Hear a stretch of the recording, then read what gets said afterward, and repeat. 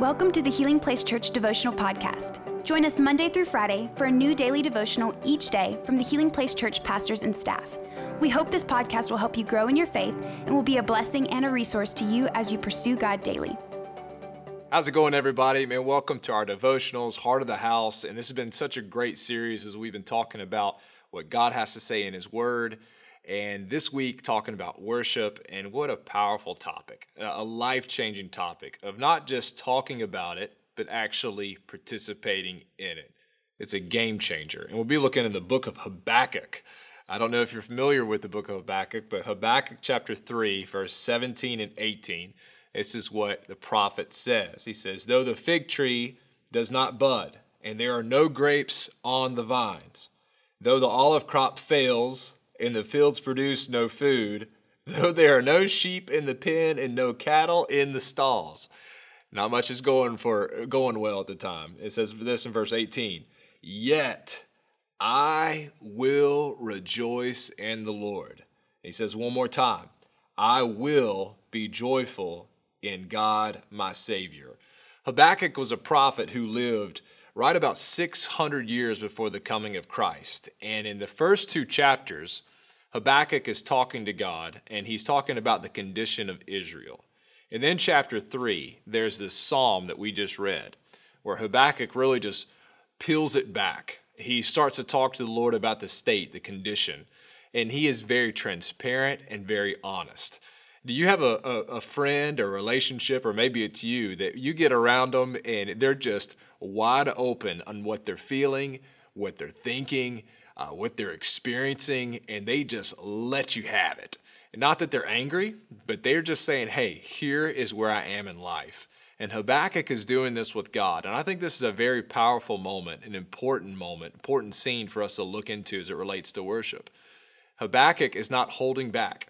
He is not in any way trying to fluff up the conversation with God. I remember when I was newly saved and growing up as a kid, sometimes you'd pray, and I would feel like I had to pray these prayers that, Lord, I just have everything together, and just say all these things like as if I had everything under control.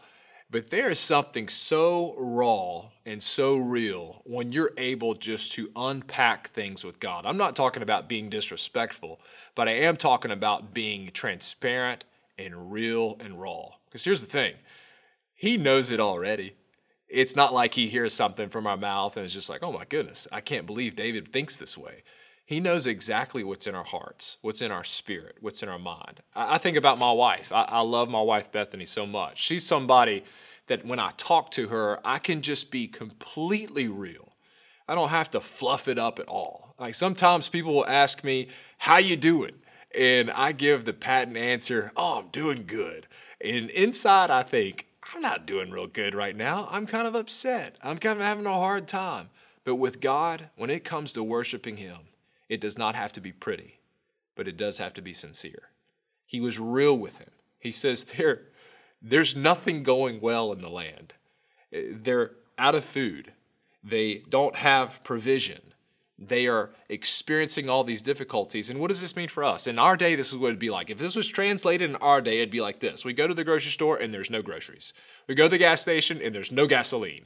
I open up my fridge and there's no food inside. The stock market is crashing. Everything's going bad. Yet, in the next verse, he says, I will rejoice. I love that. In spite of all these things around me that are not going well, I guarantee you he did not feel like rejoicing. What's rejoicing? Rejoicing is giving exaltation to the glory and the majesty of who God is. Habakkuk says, I will rejoice in you.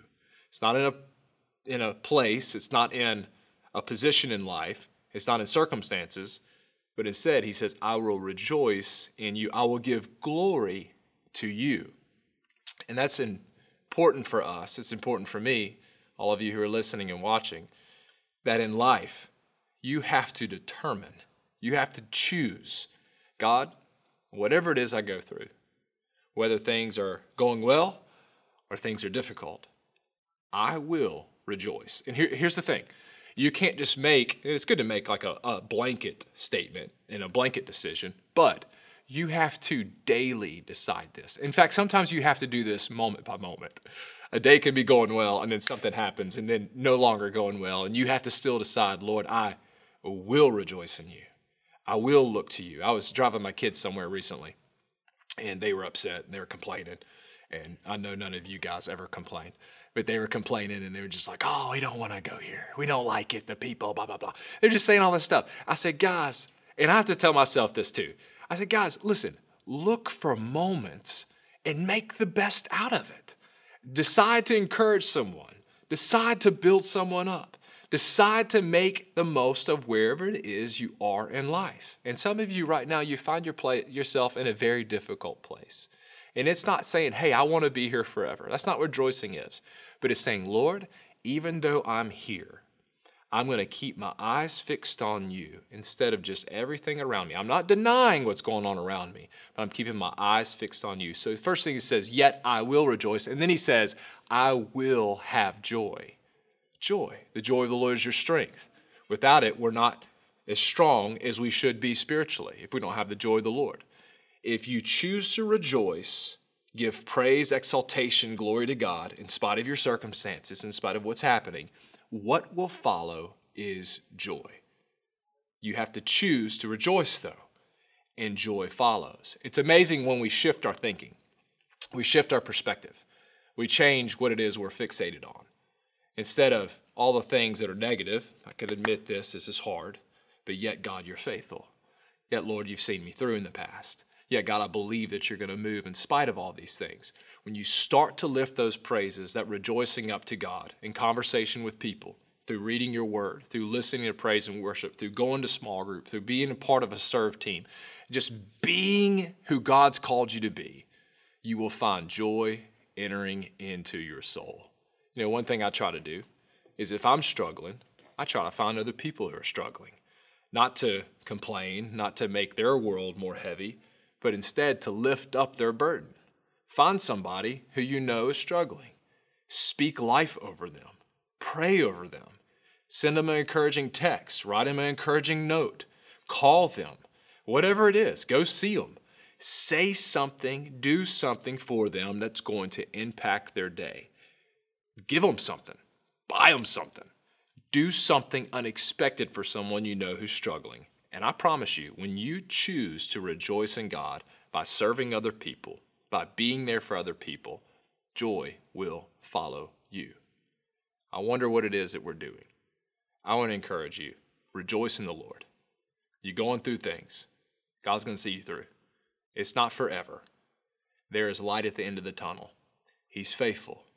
But you will look back, and I want to look back on my life and say, Lord, I remember that season. It was very difficult. It was hard. I don't want to go back to that season. I'm honest, God. I don't want to go back. But I want to rejoice in every season I'm in, and the joy of the Lord will follow. Let's pray. Lord, I thank you for your word. Thank you for your people. God, thank you that in spite of everything we go through, good, bad, the ugly, that, Lord, we can choose to rejoice in you because, God, you are good, and you're good in every single way. I pray your joy to be all upon us today. In Jesus' name, amen. Thank you for listening. Take a moment to subscribe so you don't miss any of the daily devotionals, and be sure to share with your friends. For more information about HPC, visit healingplacechurch.org.